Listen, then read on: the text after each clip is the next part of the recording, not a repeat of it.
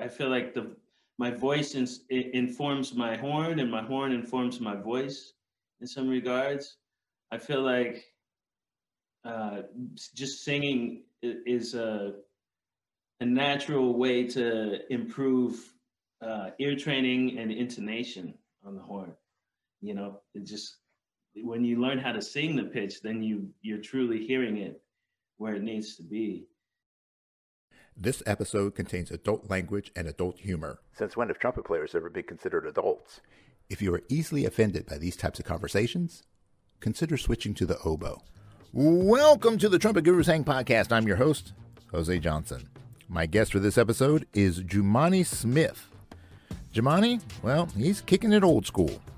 As the lead trumpet player for Michael Bublé, Jumani has toured the world, playing in sold-out concert halls and packed stadiums. His playing combines the lyricism of the old masters with some modern-day swagger. Jumani can bring the heat with his horn, or he can make it sweet with his smooth vocals. Because no matter what he does, it's always about the music. So, pour yourself a big glass, pull up a chair, and let the hang begin.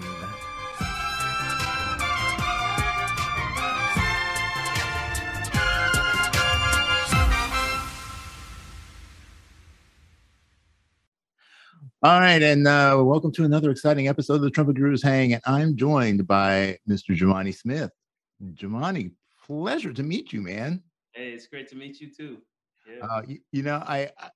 I guess I have seen you live at least once with Michael Bublé. Didn't know who you were at the time, and I just remember sitting there going, "Dang, who is that dude?"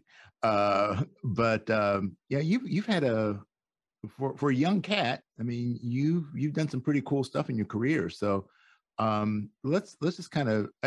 Here's where I want to jump in. I want to jump in kind of like at the sort of current phase that you're in, with working with Michael.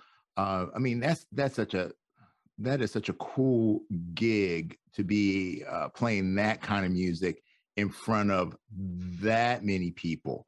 That's rare. I mean, there are a lot of guys that are playing in big venues, big stages, but it's like I interviewed Harry Kim, and Dan Fanero, and both of them, played all those years with Phil Collins. So yeah, you expect to be on a huge stage with an act like Phil Collins playing that kind of music. But with Bublé, you're playing a lot of jazz standards and playing in front of tens of thousands of people. So, I mean, what's that feeling like? It's great. It's such an amazing feeling, and in some regards, it feels like I get to play a small role in like continuing the lineage of this music and the style. And I mean, Michael, he's just an amazing entertainer, and I feel like he could literally just like talk to people, just him and a mic, solo stand up almost, and just captivate his entire audience 100%. And so him just having that type of power as an entertainer, it doesn't really matter what style of music he does. And he a long time ago he said to me, like, if like he loves jazz. I mean, he grew up on the music. His grandfather got him involved with it and everything. And he said to me a long time ago, he's like, yeah, well, imagine you have a dog that's sick and it won't take its medicine. So you got to put its medicine inside of some food that it'll eat happily in order for it to understand. So the medicine being like this music, keeping the Great American Songbook alive, and like the tradition, and expanding upon those songs and all of that. So I think it's a great metaphor for his thing that he does. I mean, he does a ton of different things. He's a great artist. I've been with him 17 years now, and it's just been a tremendous ride. And not to mention from a trumpet playing standpoint, it's kicked my ass all over the place. I mean, some of those lead parts are very challenging, and to be performing them night after night after night, all in a row. Usually we do like, 22, 24 songs a show. And basically 75% of them have some heat, some firepower. And so from a stamina standpoint, it's taught me a lot about endurance and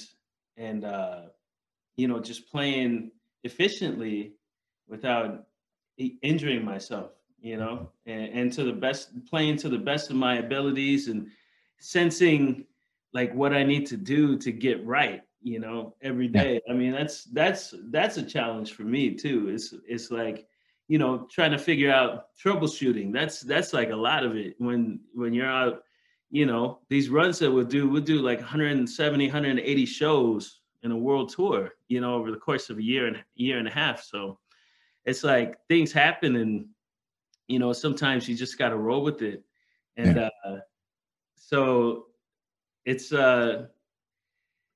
sometimes you just got to figure out where your chops are at for the day, and whatever that may be, you gotta say, all right, well, maybe I played too loud yesterday, so I need to start out real soft today, or maybe my tongue isn't working as quickly as I want, so maybe I gotta hit some extra articulations, or you know what I mean? But all within the balance of preparing and knowing that you only have so much in the tank for the gig at night. So it's like you got to be careful about making sure you get the rest, and it's a whole thing. It's like being a professional athlete. Yeah. Well, I tell you what, man, you have just in that opening little dialogue, there are like so many things I want to ask you about now. You just like opened up the door, dude. So this is going to be nuts. All Okay. right. All Uh, right. but here's the first one I want to talk to you about, because I think stamina, endurance, being, because look, man, I play with an events band, corporate band, and I do have to play a couple of Michael's charts, and yeah, you're right. There's some heat in it, and and I only got to play two of them, so I don't have to play a whole book all night long. So thank God for that. But when you're on gigs, particularly when you're playing in a larger venue, you're playing on a larger stage. Well, I'll just backtrack it. When you're playing in general, one of the biggest problems that we have as trumpet players is the fact that our sound projects forward. And Mm, so we don't really hear ourselves the way other people hear us, which yeah, tends to lead to us overblowing. So, yeah, when you're in a small venue, playing with a 10-piece band, that's one thing. When you're playing on a large stage, like an arena show with a larger band, that's got to be a completely different kind of situation. So, how do you go about making sure that you're playing efficiently, that you can hear yourself properly, and that you're not shooting your wad the first night on a long stretch of gigs? yeah. Well, that's really tough, especially as a lead player. There's a certain set of frequencies that you have to deal with, and we use inner monitors. And within those monitors, you're constantly fighting for your sound. With the frequency. You're fighting with the cymbals for the sound that I hear my intonation best at the high end of my sound, and the real trebly side. That's where I feel like I can lock in the frequencies with the ensemble best. And so playing lead, a lot of times I feel like I'm fighting with the cymbals, because I need to hear the ride cymbal in jazz. Especially, it's not like the type of thing I can just say, hey, give me kick drum and snare and I'll be fine, from the drums. But for the time, I need hi-hat and ride cymbal. And I think there's that element. So you gotta like you have to know something about mixing sound, basically, in order to get what you need to hear. And then you got your own like inner ear sound that you're getting from playing with the in ears. So it sounds like you got your fingers in your ear the whole time. So you have to sort of figure out how to finesse that and try to get it to the point where it feels natural. Like you don't want too much of your sound to where you feel like you don't have to play at all, but you don't want too little either where you're like overblowing. And so it's kind of like tricking your mind in a way. And then in addition to that, a long time ago, I had the pleasure of doing a gig with Harry Kim. It was a Quincy Jones band thing, and fortunately, I was fortunate enough to get hired for it, and Harry was on it, and I was like picking his brain. I was like, it was for Quincy Jones' 80th birthday party, yeah, and I was picking his brain because he's like one of my favorites too. It's just like so efficient and accurate, and just great trumpet player. And he said that he always plays by feel. And I was like, by feel, that's interesting. So as opposed to like listening to your sound, like play from the feel side of it. And that sort of changed my perspective on things in a lot of ways too, because when you start just approaching it from like, okay, how does this feel? Does this feel comfortable? Does this feel like it normally would feel, regardless of what I'm hearing? Then that like presents that's like different, because as a trumpet player, we want to like troubleshoot whatever. Okay, I can't hear myself, so now the natural thing to do, I just need to play louder. But the trade-off is that when you play louder, then like you said, your endurance is shot real quick, and in addition to that, tone change, intonation, there's all these other things that are factored in that happen when you're not playing where you should be playing naturally within your natural resonance. And so I feel like, playing from a fill standpoint is very important, and combining that with, in a situation like this where you're playing with the in-ears, trying to mix your sound in a way where you can hear yourself is very important. Like for my mix, I'd like to spread everything out and only keep a few people down the center that I am like trying to lock into. And for certain people within the ensemble, I have to have them lower or higher based on what my needs are for hearing them. Yeah. So if somebody's like listening to what I'm hearing on stage, it's going to sound completely different to what's being heard out front. Yeah. Yeah. I would love, actually, and this gave me an idea. I want to do an entire episode that's devoted to the use of in-ears and stage monitors and, that sort of thing. And my friend Mike Chikowitz, Mike talked about it a little bit in one of the episodes that we did.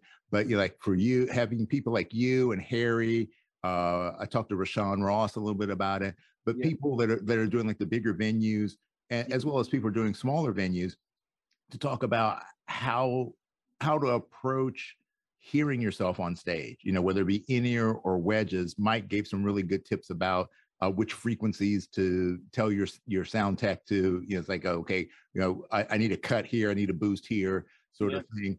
But I think that's really important, especially because more and more of us are doing gigs where you're either relying on stage wedges or, if you're lucky enough to have a set of in-ears, but you still need to know how to get the most out of them. You can't just expect to solve the problem.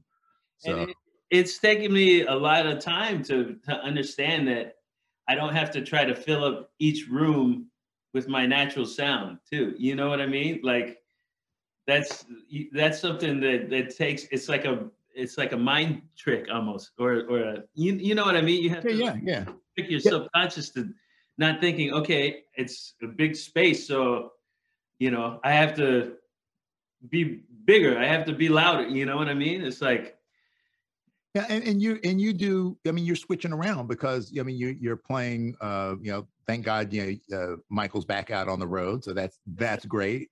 But you're also doing like your small band stuff. Yeah. So you're going from these big 100,000 seat auditoriums to a smaller intimate club, or maybe you're doing an outdoor, you know, kind of festival. I know you got a couple of dates coming up during the summer with that. So you've got to switch gears mentally, because the sound requirements in each of those is going to be a little bit different. And if you're always trying to like fill up the room, you're in a world of hurt when you roll into that big stadium. Yeah, that's why I feel like playing from Phil is really important. Yeah, Harry, he hooked me up with that tip for sure. Harry, man, he's a wealth of knowledge. You know, he's such a good dude too. So, and speaking of old school, I didn't call you old, Harry. Just you know, but you are old. You were in that Miles shirt, and yeah, and you know, recently I ran across on your social media stuff, you know, some transcriptions. You know, you did some Clifford and some Lee, and you know, all the old timers, the, you know, the old guard. So, you know, it's very important for us to never lose sight of our traditions, you know, and to hold on to that, and take that as our new, you know, our new base, and then build on it. So this is kind of like a two-part kind of discussion, I guess. Is like, first is like, who are some of the people that have influenced you the most as a trumpet player? And then number two is, what are you kind of trying to take from that, and what are you trying to add on to it? Yeah, some of my biggest influences are, well, Miles. I love Miles's playing, Freddie Hubbard, Louis Armstrong, Clifford Brown. You know, all the great jazz artists, Nat Adderley, Dizzy Gillespie. You know, all of that stuff. That's some of my favorite stuff. And then lead players like Jerry Hay and Snooky Young. Those are probably my top two. Wayne Bergeron's great too. You know, and yeah, I mean. Taking from them, I feel like there's so much that I've learned just from listening to them and transcribing them and trying to emulate them in their style. And you know, it's an amazing lineage to try to absorb and hopefully be a small part of in some regard. Yeah. Yeah. Well, I know that you've definitely gotten into the vocal aspect of music as well. Yeah. And you know, how has that impacted your approach to playing? Oh, it's been really great, actually. I feel like it's added an element of lyricism to my trumpet playing that's really good. I feel like my voice informs my horn, and my horn informs my voice in some regards. I feel like just singing is a natural way to improve ear training and intonation on the horn. You know, it just, when you learn how to sing the pitch, then you're truly hearing it where it needs to be. So that tone and just trying to play with an approach that is very melodic and like a vocalist would almost, you know. It's it's been a tremendous addition to my repertoire. Yeah. Well, you know, Peter Bond, yeah, I had him on the show not too long ago. And you know, for those of you who don't know, Peter's former player in the Metropolitan Opera Orchestra, and he wrote a book called The Singing Trumpet, and that is like the foundation of his pedagogical approach. Is, you know, don't think about blowing the horn, think about singing. You know, and you know that the singing and talking is the working model of how we play, because so many of us are trying to do all these weird things to get the sound out, as opposed to just singing through the horn. Yeah. And think back to the subconscious level. Yeah.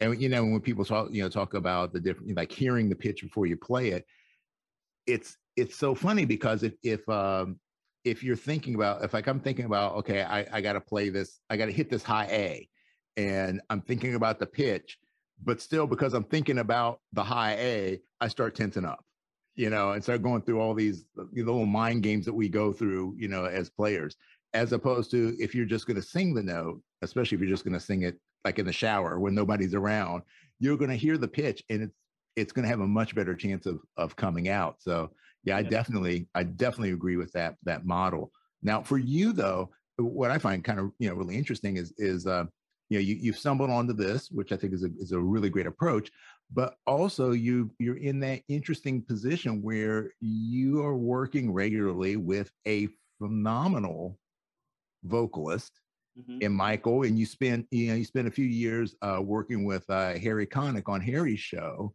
Another one of the in terms of male vocalist, one of the great of our times. So, are there any things that you picked up from working with either of these guys or any of the other great players, singers that you've worked with in your career, that has informed your approach to vocals, that has then further influenced your approach to trumpet? Oh, absolutely. I'm always studying, watching what they do and how they approach music, and it's yeah, they've definitely influenced me tremendously.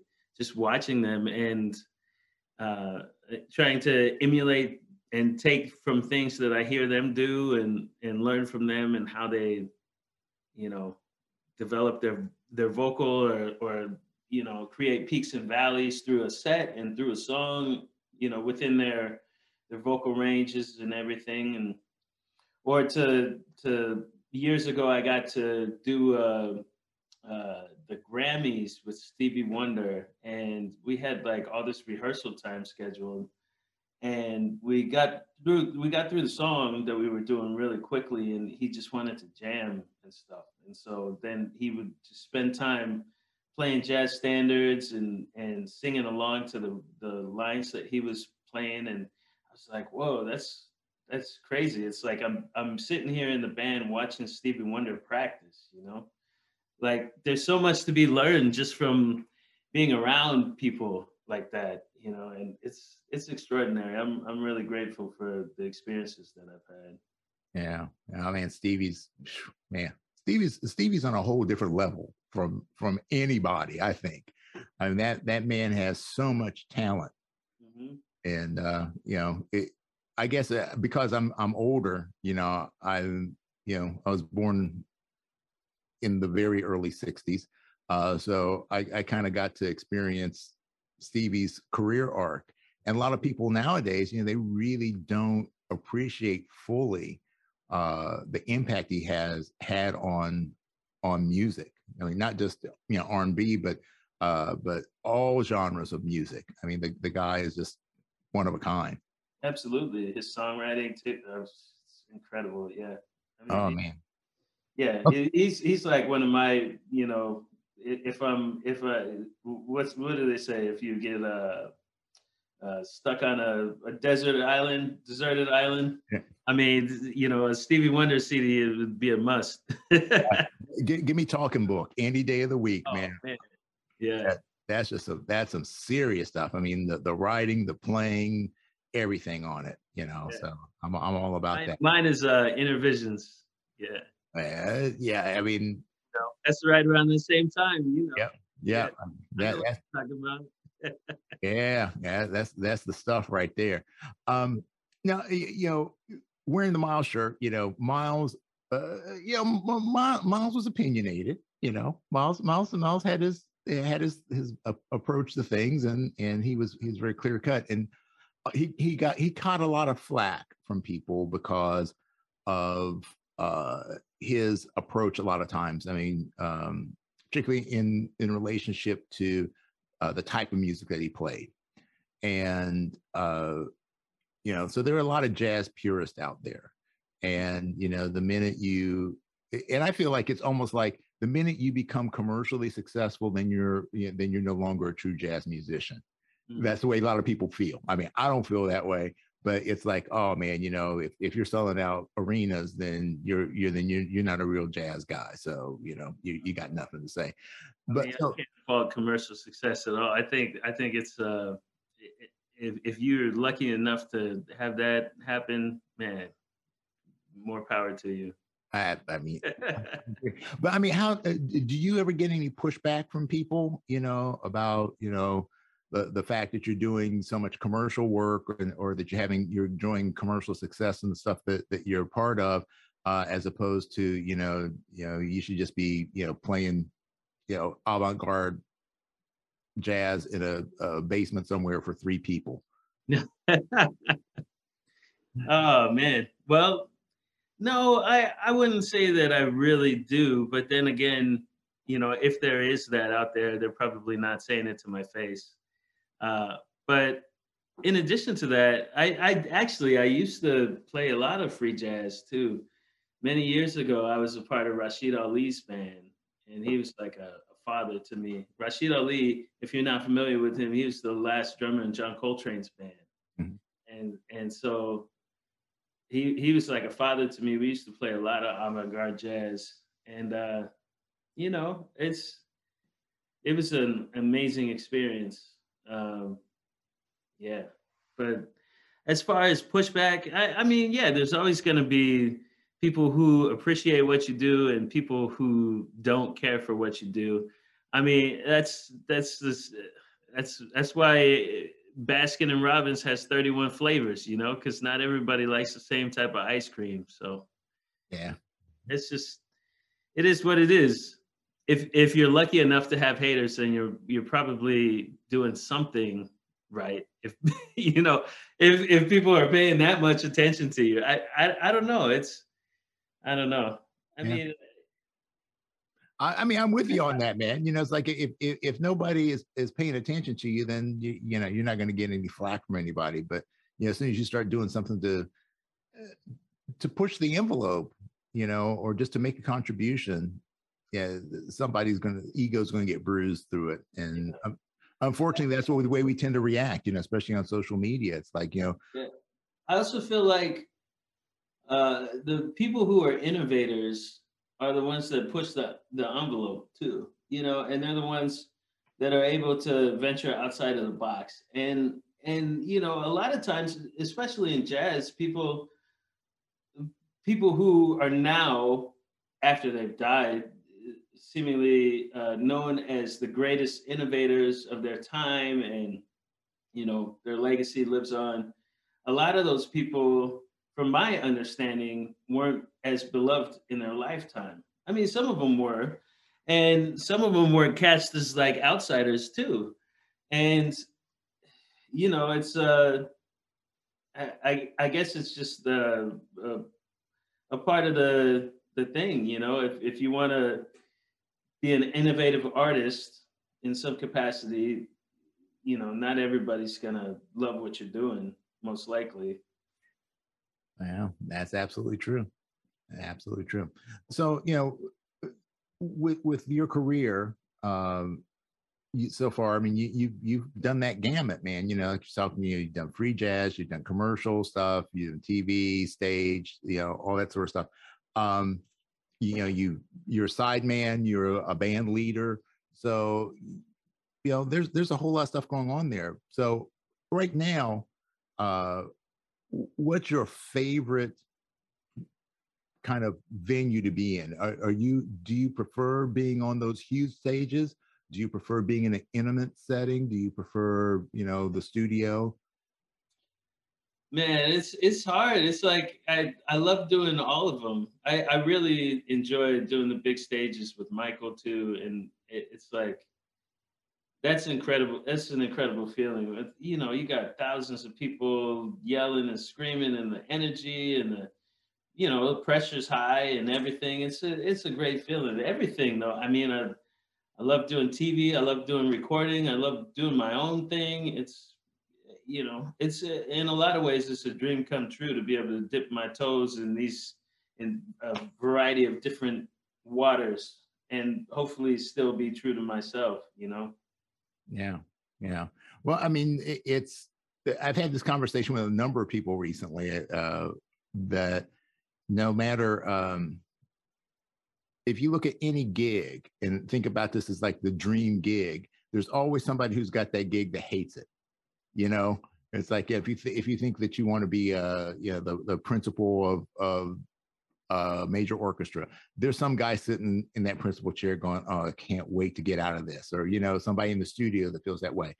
Um, but I think that it's so important to appreciate the process and appreciate the opportunities that we have, because, man, if you get to, even if you're not playing full time, if you're going out and you're playing music, that should be something fun. That should be something that fills you with joy. If somebody wants to actually hear you blow air through that piece of tubing, or sing through it, as Peter would say, then that is something to be grateful for. And I think a lot of times we lose sight of that. When you need mealtime inspiration, it's worth shopping Kroger, where you'll find over 30,000 mouth-watering choices that excite your inner foodie. And no matter what tasty choice you make, you'll enjoy our everyday low prices, plus extra ways to save, like digital coupons worth over $600 each week. You can also save up to $1 off per gallon at the pump with fuel points. More savings and more inspiring flavors make shopping Kroger worth it every time. Kroger, fresh for everyone. Fuel restrictions apply. That's the way I feel about it too. Absolutely. I feel really fortunate for the career that I've had, so. Yeah, well, it's easy to lose sight of. Definitely. There's times when it's hard to remind yourself that, this is your dream come true, or this is, music is feeding your soul. But I mean, all we can do is try to associate ourselves with those types of environments that truly connect with us, and try to disassociate ourselves with the ones that don't connect with us as well. And, there's, I agree, there's a lot of people, there's people who might not be happy with the whatever gig it is they're doing, or whatever job it is that they have, and maybe as good as it is, maybe it's just not for them anymore. Maybe they should be moving on to something else, and maybe they would be happier doing that. Yeah. And but there's a lot of ways to have a career. There's a lot of ways to make money, uh, in music and outside of music. Maybe there's something else within music that they would gravitate more towards, or maybe thinking of that being what their music career is, and all that, like the pinnacle of what their music career would be. um, Maybe they would have more of a realization that they got a good thing going, and there's no need to not be grateful for what they have. Yeah. Yeah. Well, that gratitude is a big thing, man. It's a big thing in my books, that every opportunity you have, it may not be the one that you want, but it's the one you got. So you can either try to make the best of it, or you can complain about it. So I just always try to figure out a way to make the best of it. And then if I'm not happy with it, then I try to figure out how to make what I want to have happen, going forward. So Yeah. Yeah, so, and I think a beautiful thing about where we're at this current moment in time is, if you're playing music, then most likely nobody's forcing you to do it,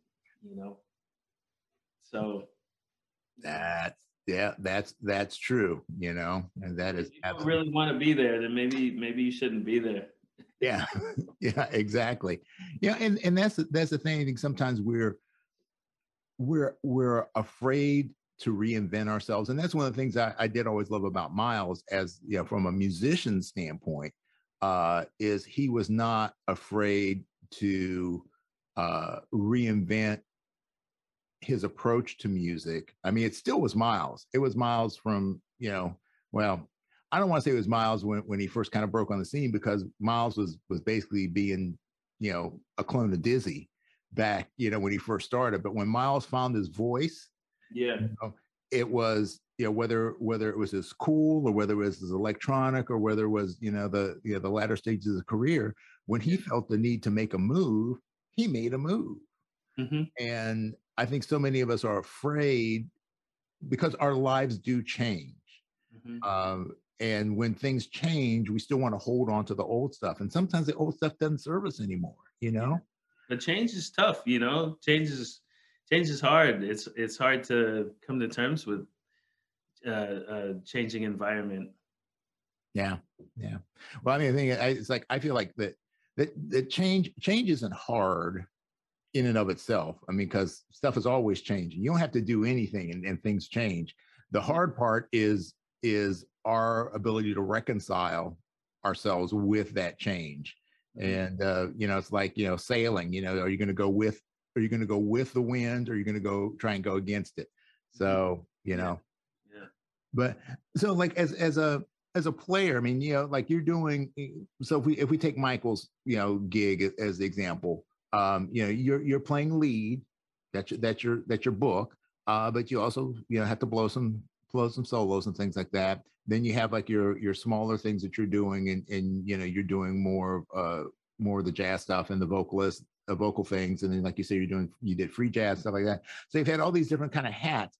When did you kind of lock into the lead side of your playing?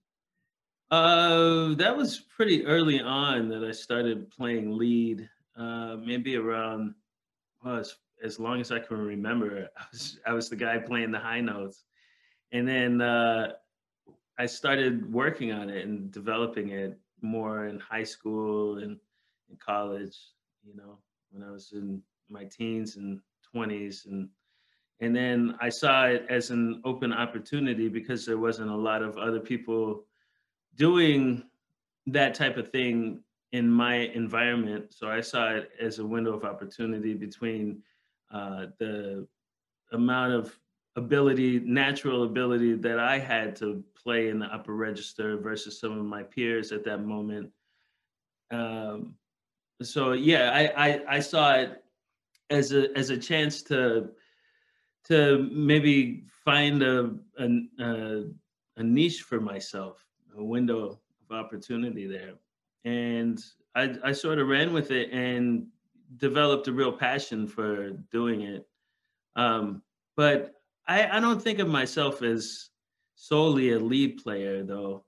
Um, for me, I love playing jazz and improvising and learning songs and doing all kinds of other stuff too. So I wouldn't say that's the only thing that I'm interested in doing as far as a trumpet player. Um, but it's definitely something that has served me well to be able to do. And I do my best to practice every day and practice things geared towards improving my abilities in that regard, as well as in others. Yeah.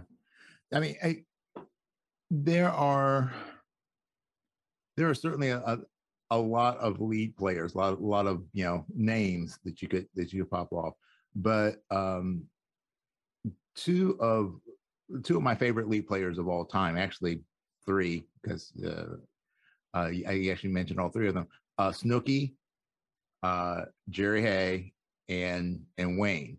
All three. The one thing that I love about them all is that I can listen to them just play scream and lead, and then I can listen to them play a solo, especially like Jerry and Wayne both. Their flugel solos are just, they're butter, and and give Snooky a plunger mute, and he's gonna make you cry. And I think that having that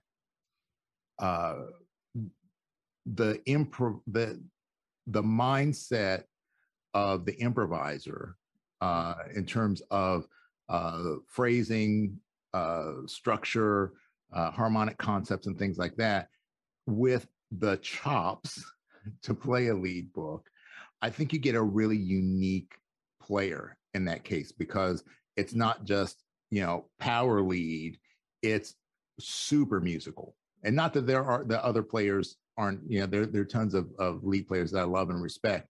But those three, just because you brought up those names, those are three people that I do admire a lot. And I never got a chance to meet Snooki, but I, have Jerry and Wayne, and they were all influential on me. And now that I'm a little older and understand, a lot of it has to do with their melodic approach to playing the lead charts. So, how do you feel that those things have influenced you in your lead playing? No, I couldn't agree with you more. I think that's a very important aspect and it helps you be more musical and more musically informed. Just having that wealth of knowledge. Yeah, you nailed it. I feel like it's extremely important. I was fortunate enough to share the stage with Snooki a few times, and he wasn't playing lead at the time, but it was just great to be in his presence and to get to rap to him a bit. And he said the same thing to me. He said, being a soloist was like the thing that's really, helped him find his voice as a lead player, and to help him be that musical. So, yeah. Well, that's a little tip for you up and coming lead players. Definitely don't shy away from learning more about being a soloist, because that's not going to help you in the end. Mm-hmm. So, like from your perspective of like the current state of jazz, where do you kind of see things heading? I think there's a shift happening right now. It's more of like a split between the traditionalists and the progressive side, contemporary side of things. And I think a lot of it is centered around the rhythm section groove, the drums, and I think that nowadays most people don't grow up listening to traditional jazz, and it's not something that we would hear on the radio as much. And so young people aren't as familiar with the jazz beat or the traditional sort of swing beat.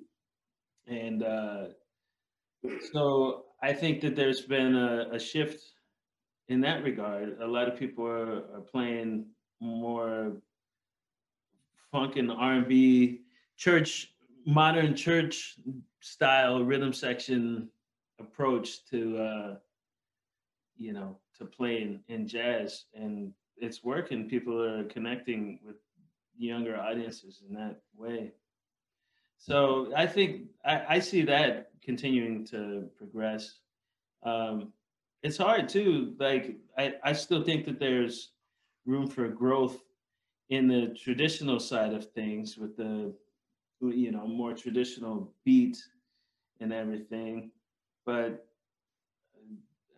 I also feel like this music is about progression and pushing the boundaries and change and being a part of whatever time that you're in, whatever whether it be like the 30s or the 40s or the 2000s or whatever. You gotta have some association in your music of being relevant to that period of time. And so it's hard for me to see. I don't know. It's interesting because I feel like nowadays there's also like people that are just like swing and like crazy. There's some incredible younger musicians coming up, and great artists that are doing that. Um, and some of them are having some success, but I think a lot of it is the majority of what audiences are following right now is is outside of that swing realm. Yeah, yeah. I mean, it's. I guess the best way to, and it's, I'm not saying this personally, but I'm just saying it feels like many people feel that that swing is dated. You know, that when you hear a swing rhythm, that it's kind of a dated rhythm and a dated sound. I don't feel that way. I love swing, but I think, like you're saying, that when people aren't when they aren't steeped in that vocabulary, when it's not part of who they are at that very basic level, then it's, I'll mix metaphors here. It's hard to fake the funk. It's like, if you haven't really been immersed in that sound, to try and reproduce it is, it sounds forced. Oh yeah, absolutely. That as well. If it's always strange to me when people try to do swing and they're not well versed in the art form. I mean, it's so obvious from the get go. Yeah. Yeah. I mean, so like you're saying, like the modern rhythms, I mean, if that's the rhythm that's kind of in your head and in your body, then that seems to be the best way to, at least, it's like your gateway into the world of jazz. It's like, okay, I've got this rhythm and I've got this freedom, so now I can start expressing it, and then hopefully then start to go back and to listen to the generations before, and pick up what they had done and see how it all fits together. Yeah, I think that's where you can really develop this breadth and depth of understanding of what jazz is. Yeah, I agree. I agree. Yeah, but I mean, it's even like, going back, we were talking about talking and singing and things like that, and how influential you're playing. Even if you look at the differences in the way we talk.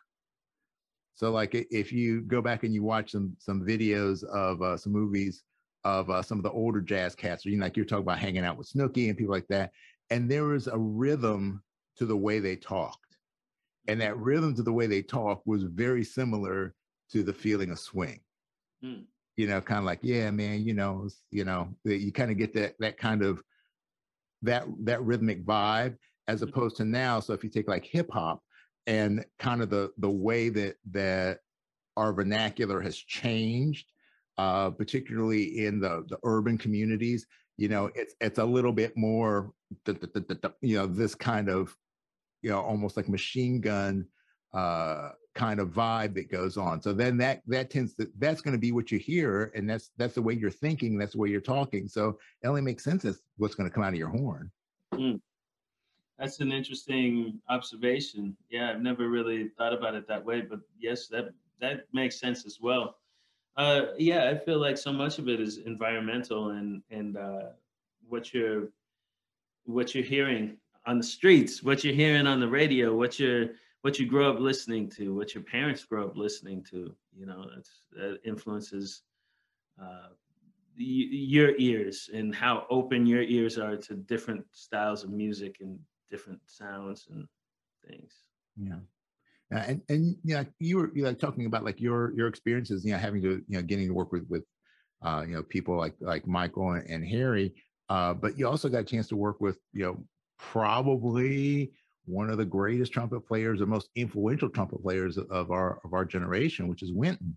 So what kind of impact did he make on you? Like, maybe what's like the one or two big things that you can look at and go, yeah, this was definitely a Wynton influence.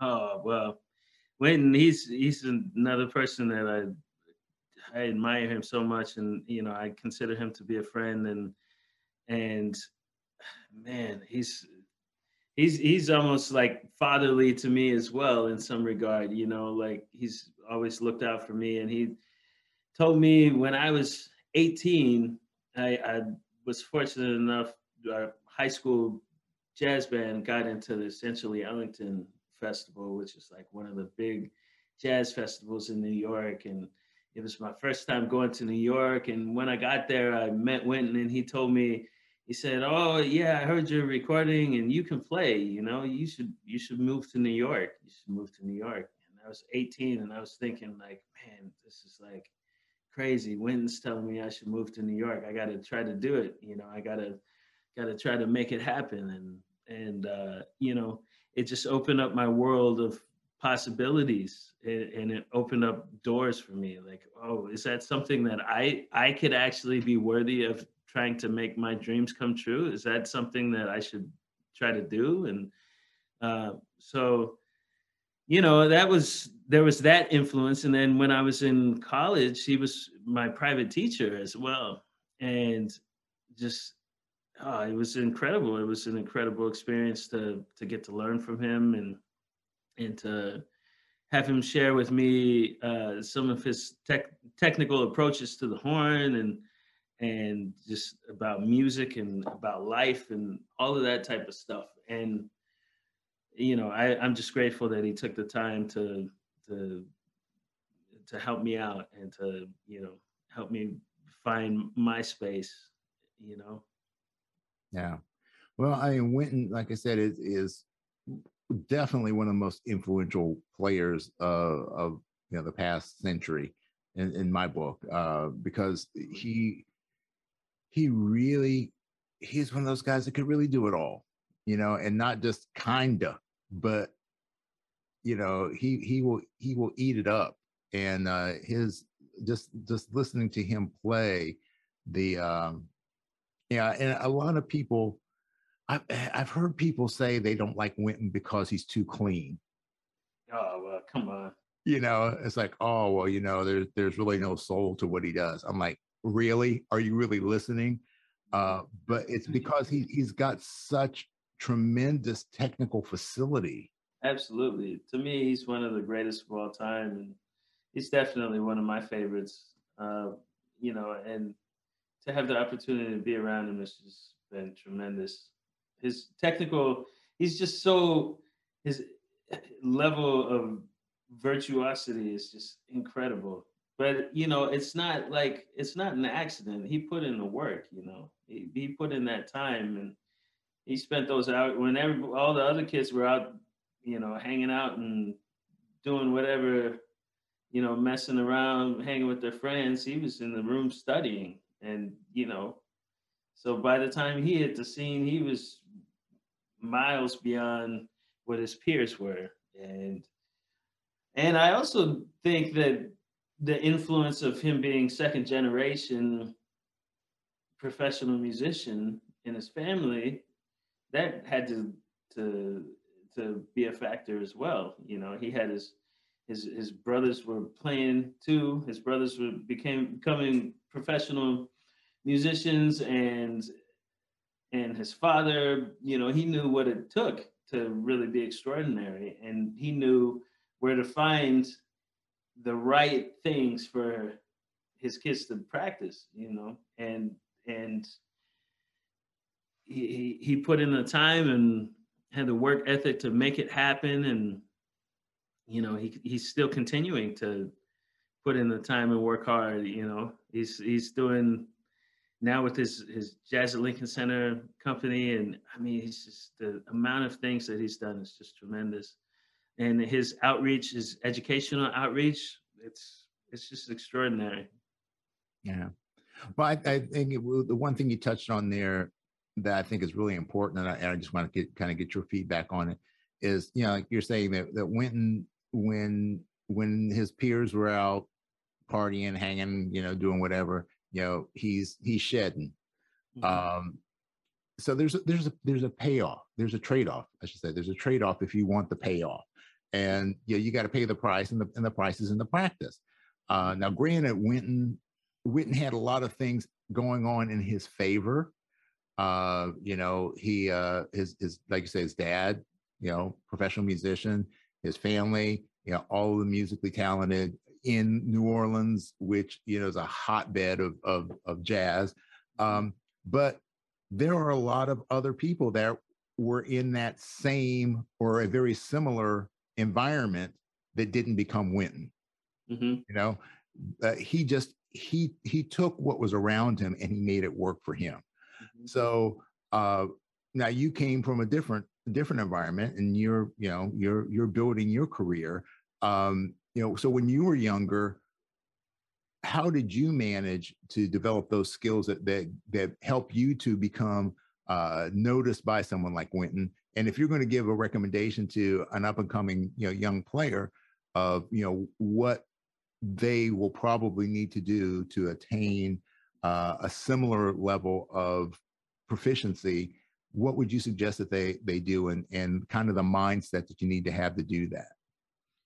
I feel like you got to be self-disciplined and you got to work hard, find a great teacher, find the best musicians in whatever area that you're in, find those people, ask them who are the best teachers or where they got their knowledge from. And, it might just be that they're great teachers as well, but they might have had a great teacher uh, that's local to your environment, and just put in the work, listen to what they have to say, and work hard and put in those hours because it takes a lot of hours. It takes a tremendous amount of hours. When I was young, there was a long stretch of time, years, where I was practicing 6, 7, 8 hours a day, just working on my craft. And that was necessary for me at the time. Now, do I know if I was practicing efficiently or not? Yes, I do know that I wasn't practicing as efficiently as I should have been, because at that point I didn't have uh, as many mentors that were trumpet specific as I probably could have gotten just from going out and um, finding those people in that environment. Um, but I was sort of on my own, on my own thing at that point. I mean, I had some teachers. I had some teachers when I was growing up that showed me some stuff, but I was sort of like, I just wanted to go it on my own more. And so I was trying a bunch of different stuff, and through trial and error, that got me somewhere. But if I feel like if I had really found that teacher and listened to what they had to say, that I probably could have grew a lot more efficiently than uh, what I was doing. But at the same time, I feel like it is important as an artist or as an aspiring artist to find your own voice and find your own sound. So a lot of it is trial and error, and finding what works for you and who you are, what defines you musically and artistically. Yeah, yeah, I'm with you on that. Um, do you have any aspirations of being, like doing more in terms of education? Yeah, I do. I like teaching when the student is inspired and is working hard, and is really working at it. Then teaching's great. When it's just like babysitting and they don't really want to be there, I don't want to waste my time on it either. You know. Word. I'm with you on that completely. So let me ask you, because I know just because of the level of success that you've had. I mean, this is our getting to know each other, but still, I can already read this.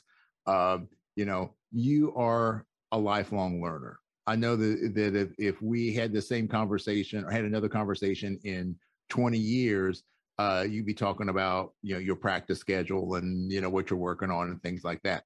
So I know that you're always looking to improve yourself, and that you probably feel like there, every aspect you're playing, there's always room for improvement. I'm gonna take that as an assumption that, but we always do have some things that are much easier and enjoyable in the process, and some things that are a little harder and less enjoyable in the process. So in terms of your playing, what aspects have been like the easiest for you and that you don't really have to work on that much to maintain a level or to, you know, to start making some improvement, and which areas are just like, dude, I just got to keep pounding this crap because you know, I still am not where I want to be. You know, it's really hard to say. I mean, early on, I definitely was able to play high notes quicker than some of my peers. Now, whether I was doing it right or not, that's another story, or efficiently. Um, but you know, to this day, I still feel like it's something that I need to work on and address. Uh, but I feel like it's also very important to make sure to focus on those things that might not be quite as strong as the things that are stronger in every aspect of your technique. And you know, I think it's important. Yeah. How do you structure your practice? Ideally, on a most ideal way, I would like to practice for 3 hours in a day and do like hour increments, one in the earlier part of the day, one in the middle part of the day, and then one later in the day. If it's just a practice day, you know, and uh, do a variety of different things within those practice windows. Like in the morning, start with some flexibilities and long tones and things like that. And in the afternoon, maybe I do some velocity work and some tonguing. And then in the evening, work on some creative aspect, you know, like improvising and uh, new music that I'm learning or something like that. I mean, that's ideal, but a lot of times life gets in the way of that, and you know, you have to uh, plan accordingly or make adjustments. So um, you know, sometimes it'll be that I only have an hour within the day, and I just try to hit as many different aspects of that as I can. You know, approaching technique, endurance, uh, tonguing, tone, production. You know, big picture stuff, Yeah. velocity, flexibility. You know, breath control, all of those types of things, and just trying to do exercises that are geared towards improving upon that. Yeah, man, it's like, you know, you didn't have to work, you know, it would be a lot easier.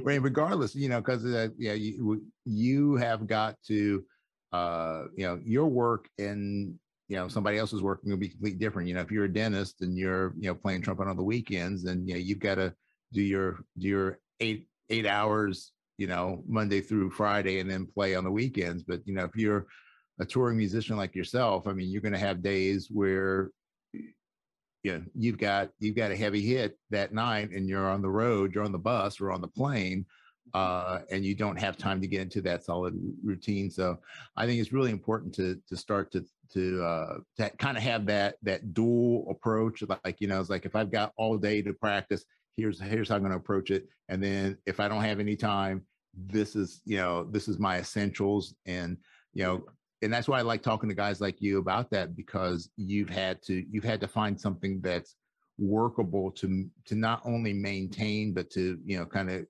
keep your level going up and doing it in a minimal amount of time.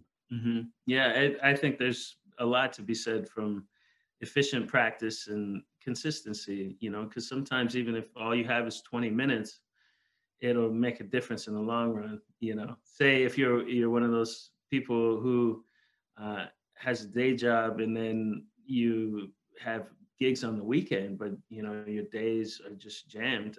I mean, you're going to be better off spending 20 minutes a day. In my opinion, you'd be better off spending those 20 minutes a day to warm up and do those things to make the horn feel normal to you, uh, and than you would be to wait, 3 or 4 days and then put in an hour and then do the gigs at the weekend. You know what I mean? So I don't know.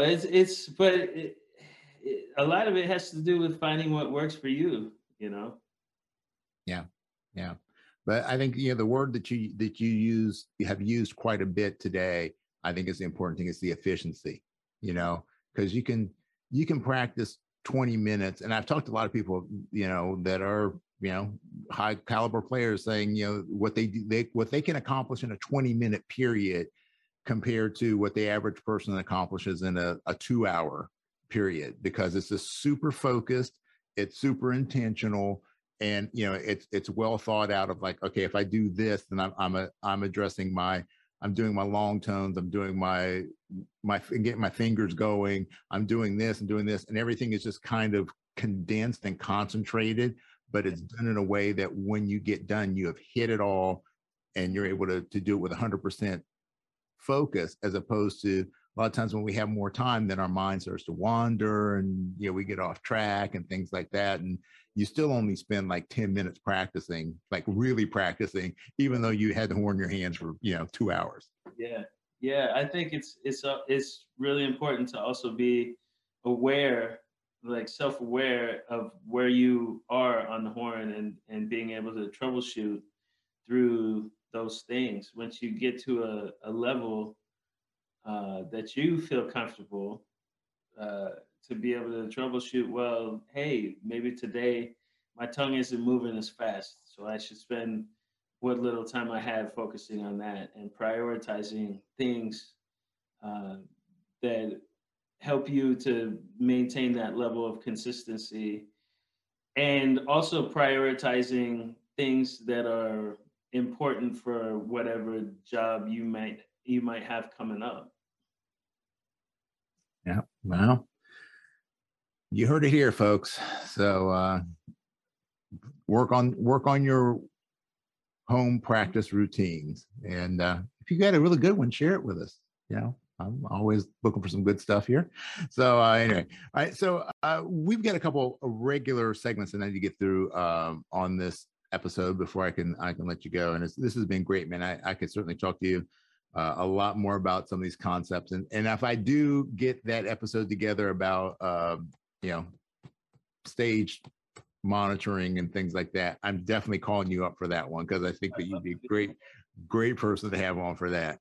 I would love to. It's such a unique environment doing that with Michael, because, like I said, we're up there playing jazz, and it's a different thing trying to hear the sound of jazz versus something where you can focus on like the kick drum and the snare drum for time. So it's Oh yeah. That's different ball game. All right. Well, here we go with our first segment. Our first segment is called Sound Off, and it's brought to us by Michael Barkley and Barkley Microphones, and it's about your approach to sound. And let's just kind of keep with that idea of the dichotomy that you have in your career of large spaces and smaller spaces. Playing lead, playing jazz. How do you go about your approach to sound and the adjustments that you need to make in each of those venues, and way people can think about maybe being able to adjust their sound depending on their environments? Are you speaking about like tone, or are you talking about tone and just the sound production process? Yeah. Okay. Well, yeah, I think that there's different ways to approach getting overtones to ring, and in different environments, you want like if you're playing lead, you want a lot of overtones in your sound. You want it to be bright and brassy, but maybe not overly bright. There's like a certain sweet spot where like it's cutting through and you can hear it, but it's not making the people in the audience be like, you know. Um, and I think that a lot can be found in doing long tones from soft to loud and back to soft throughout the range of the horn. and trying to focus on filling those different uh, uh, tone possibilities and frequencies, and hearing those frequencies come out. Um, for me personally, I generally like to play the same setup for whatever it is I'm playing. Um, but I mean, occasionally I'll switch off of it to do something else if it's. But generally speaking, I like to just have one setup and then try to manipulate things within my embouchure and my tongue level and everything to change the actual tone. Uh, and so that's sort of how I go about it. I think long tones are really important. I think if I'm going to be playing a lot of jazz and I want to have a warmer sound, then I'm going to do a lot of real soft long tones and try to get the biggest vibration of tone at the lowest volume that I can. I find that tends to warm up the sound. And then, if I want to have a lot of overtones in my sound, then I focus on doing those sort of stretching long tones where you're developing the dynamic from very quiet to very loud and back, while trying to maintain the consistency of pitch and the feel down the center. And for lead, I think it's important to find your resonance, um, to find your resonance down the center of the horn, and getting those slots to really lock in. Because when you focus on feeling the slots and finding the center of the horn, uh, to me, it's much easier to get the overtones to ring properly. All right. Cool. I like it. All right. Our next segment is called Geared Up, and this is about gear, of course. It's brought to us by Venture Mouthpieces. Venture, where technology, design, and craftsmanship intersect. Use the code Trumpet Gurus 21 to get 10% off. So, as we talk about gear, this is not necessarily, what you play, but why you kind of play what you do. Why you've made some of your equipment choices, and particularly thinking for somebody that's listening and maybe considering needing to change their gear. What are some of the concepts you use in choosing the gear, and how that might help them in their search? Well, I feel like finding high quality gear that makes your job easier is really important. Um, and there's different things that are better for certain aspects of playing than others. And I think it's really important to find something that you love and that really works for you. But I also feel like it's a slippery slope, and you could be going down a rabbit hole, and next thing you know, you got like 20 horns on a gig, and you're like, you play like one note on one, and then you switch to another to get a different sound, or it's tough. And then when you get lost in that, then you're not really finding the meat and bones of whatever instrument you're using. So me personally, I like to stay on something for a while. If I'm gonna test something out, it's gonna be like 6 months or a year, before I really know, like, okay, this is working for me or this isn't working for me. And then when I find something that feels good, I try to stay with it, because like I said before, the troubleshooting aspect is important. So if your gear is always fluctuating, then it's harder to troubleshoot, because you don't have any baseline foundation to understand where you're at with things. Yeah. Finding something that's efficient for whatever job that you're doing is definitely important. Now, are you more of a smaller setup guy or a larger setup guy? I like the large bore horn, and I like more of an open feel in general. Well, it's hard. Like I used to play. Well, I used to play a large bore bench, but now I'm playing. I got this Yamaha that I got from a buddy of mine, Jean Caz. It's a Bergeron model Yamaha, but it's been modified with a Charlie Milk lead pipe and crook. And I love this horn for playing lead and for a variety of things. It's been really great for me. So yeah, that's a large bore with I, I play the Bergeron Studio GR mouthpiece as well, and that's sort of like a medium small cup. It's got a little bit more resistance and back back pressure through the blow of that. So it's kind of like a tighter mouthpiece with a large horn combo, and Yeah. that seems to work well for me for now. Yeah, well, I'll check back with you in a few years and see where we're at. So yeah, it's always interesting to me because it's so personal, and there is no set in stone answer. But I just like to get people's opinion on it because you never know when you're going to pick up a little bit of a little nugget that you might be able to put in. But like so many guys I know that love to have that initial resistance kind of like really upfront, and then feel like that everything is kind of opening up, and then other people that want it really free and open, so then they feel like the resistance is further down the horn, so they're kind of pushing into the horn. Mhm. And it's really fascinating, and I'm just a geek that way. So It's so true, and everything things are so personal. I mean, there's so much that goes into it, like your physiology, your size, your mouth, your neck, the way that the direction of your airflow, uh, the strength of your lungs, the strength of your abdomen, all of those types of things are factors in the your setup choices and what may or may not be a solid setup for you. yeah.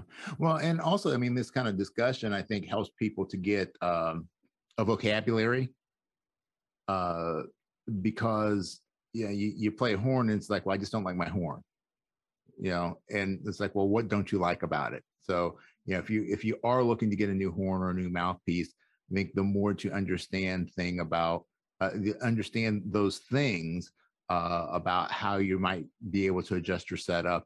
So okay, before you buy a new horn, maybe try checking the gap on your mouthpiece insertion. Maybe try changing the back bore on your mouthpiece. It's a heck of a lot cheaper than buying a new horn. So you could do some of these small things and then try and dial it in, and then you might have solved your problem. Yeah.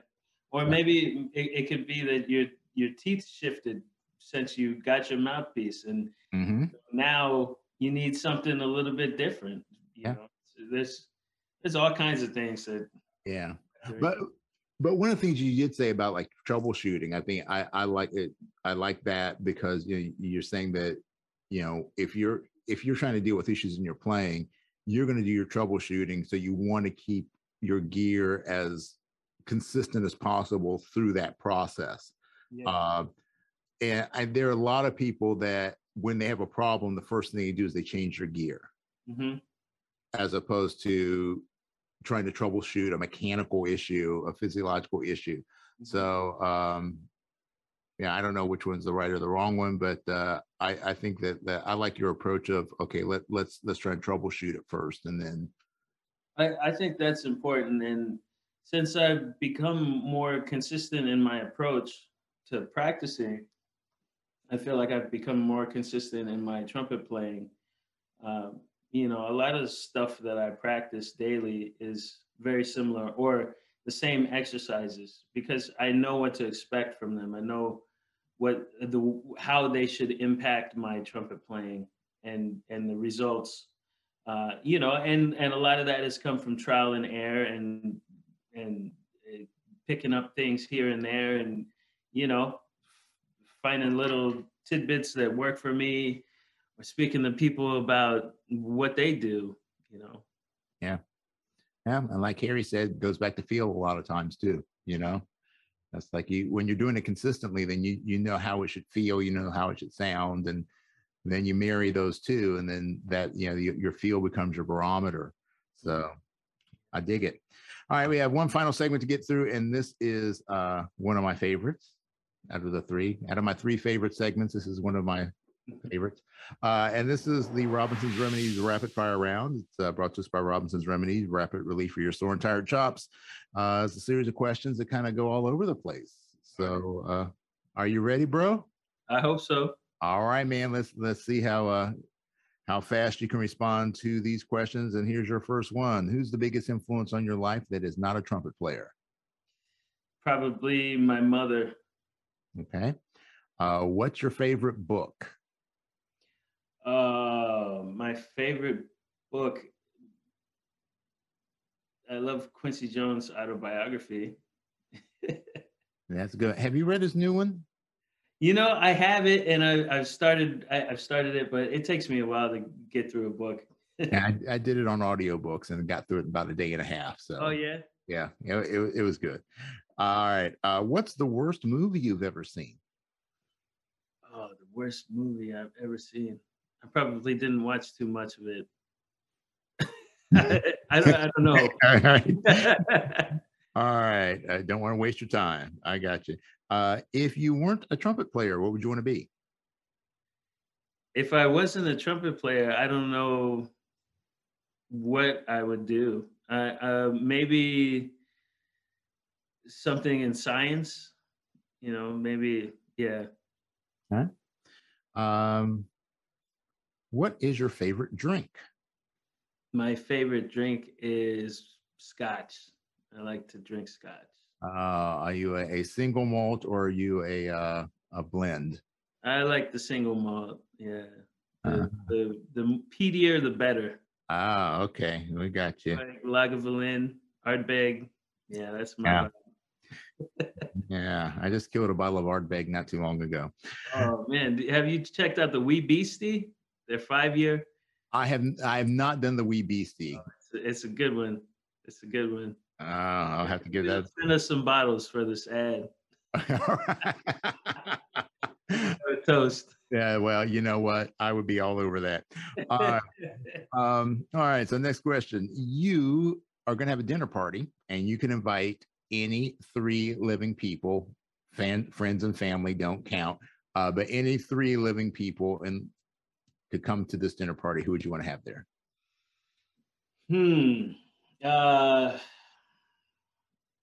I would like to have Obama. I would like to have. Boy, that's a tough question. Only 3? Only 3. Who else would I like to? I mean, I would like to have Quincy Jones there too, and who else?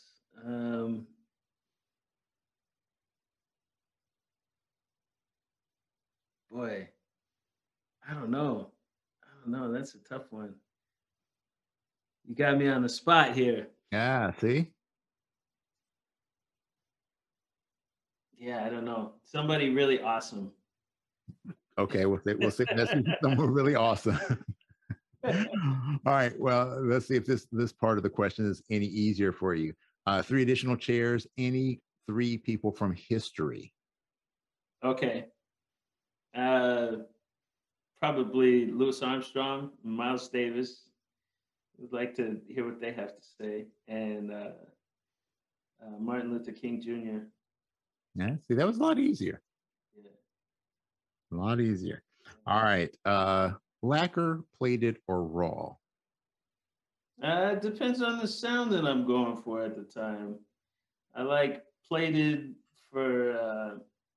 I like silver plated for overtones and stuff. But I like raw for warmth. All right. What's your favorite quote? My favorite quote is to worry about the valleys because the peaks will take care of themselves. Okay. What's your greatest fear? My greatest fear is fear. Have nothing to fear but fear itself. You could be granted one superpower. What would it be? To live a very long time healthily. Okay. What aspect of trumpet playing do you think is the most overrated? The most overrated aspect of trumpet playing, I think, is is like really loud high notes. All right. And what aspect do you think is the most underrated? The most underrated would probably be flexibility.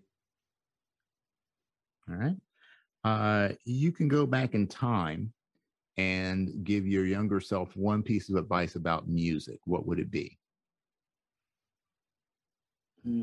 One piece of advice about music. I would say try to become as efficient as you can in your practice. All right. And while you're there, you're going to give your younger self one piece of advice about life. One piece of advice about life is don't fall for all the distractions. All right. And a final question for you. What do you want your legacy to be? Boy, that's a really tough one. I would like my legacy to be one that's positive, you know, and I would like to leave feeling like I've helped people and I've left something that will stick around in a positive way, whether it be through music or just through influence in life. All right. Well, that, my friend, is certainly something that we can all aspire to, you know, just making a difference. So I certainly appreciate your time with me today, and you've made a difference for me. You gave me some great ideas, and likewise. You know, I'm hoping that one day soon we'll be able to sit down with that bottle of Ardbeg and yeah, let's do it. And continue the conversation. Yeah. All right. And so Jahmani's got a lot of great stuff going on. So please check out the links in the show notes. Check out his website. There's links to all kinds of great stuff, his tour schedule, recordings, and all the other projects that he's involved with. So definitely keep your eye on this young man. He's got a lot of stuff going on, a lot to offer, and I'm sure a lot of great stuff to come up in the future. So stay tuned. So thank you very much for joining us for this episode of the Trumpet Gurus Hang. As always, ask that you like, subscribe, share, send us a bottle of scotch, whatever you want to do, just to keep the show going. And, we appreciate you support live music. And as always, folks, peace and slide grease. We out. Thanks for hanging with us today. This podcast is all about creating deeper connections through our mutual love of music and the trumpet life. Make sure you subscribe to this podcast. And also like and share this episode with a friend. We want to see the hang grow for show. Please support our sponsors and consider becoming a personal supporter of this podcast as well. Remember, for less than the price of a bottle of valve oil a month, you can keep this podcast moving smoothly. The Trumpet Gurus Hang is recorded at the Candy Factory, a co-working space and social club located in Lancaster, Pennsylvania. Jose Johnson is the executive producer. Post-production editing is by Mitch Bowers. Our opening theme song was composed and performed by Lexi Signor. And our closing theme music comes courtesy of The Greatest Funeral Ever. Incidental music is by Ethan Swayze and Jose Johnson. Graphic design by Ann Kirby of the Sweet Corps. The Trumpet Gurus Hang podcast is produced in collaboration with the So Good Lancaster Media Group.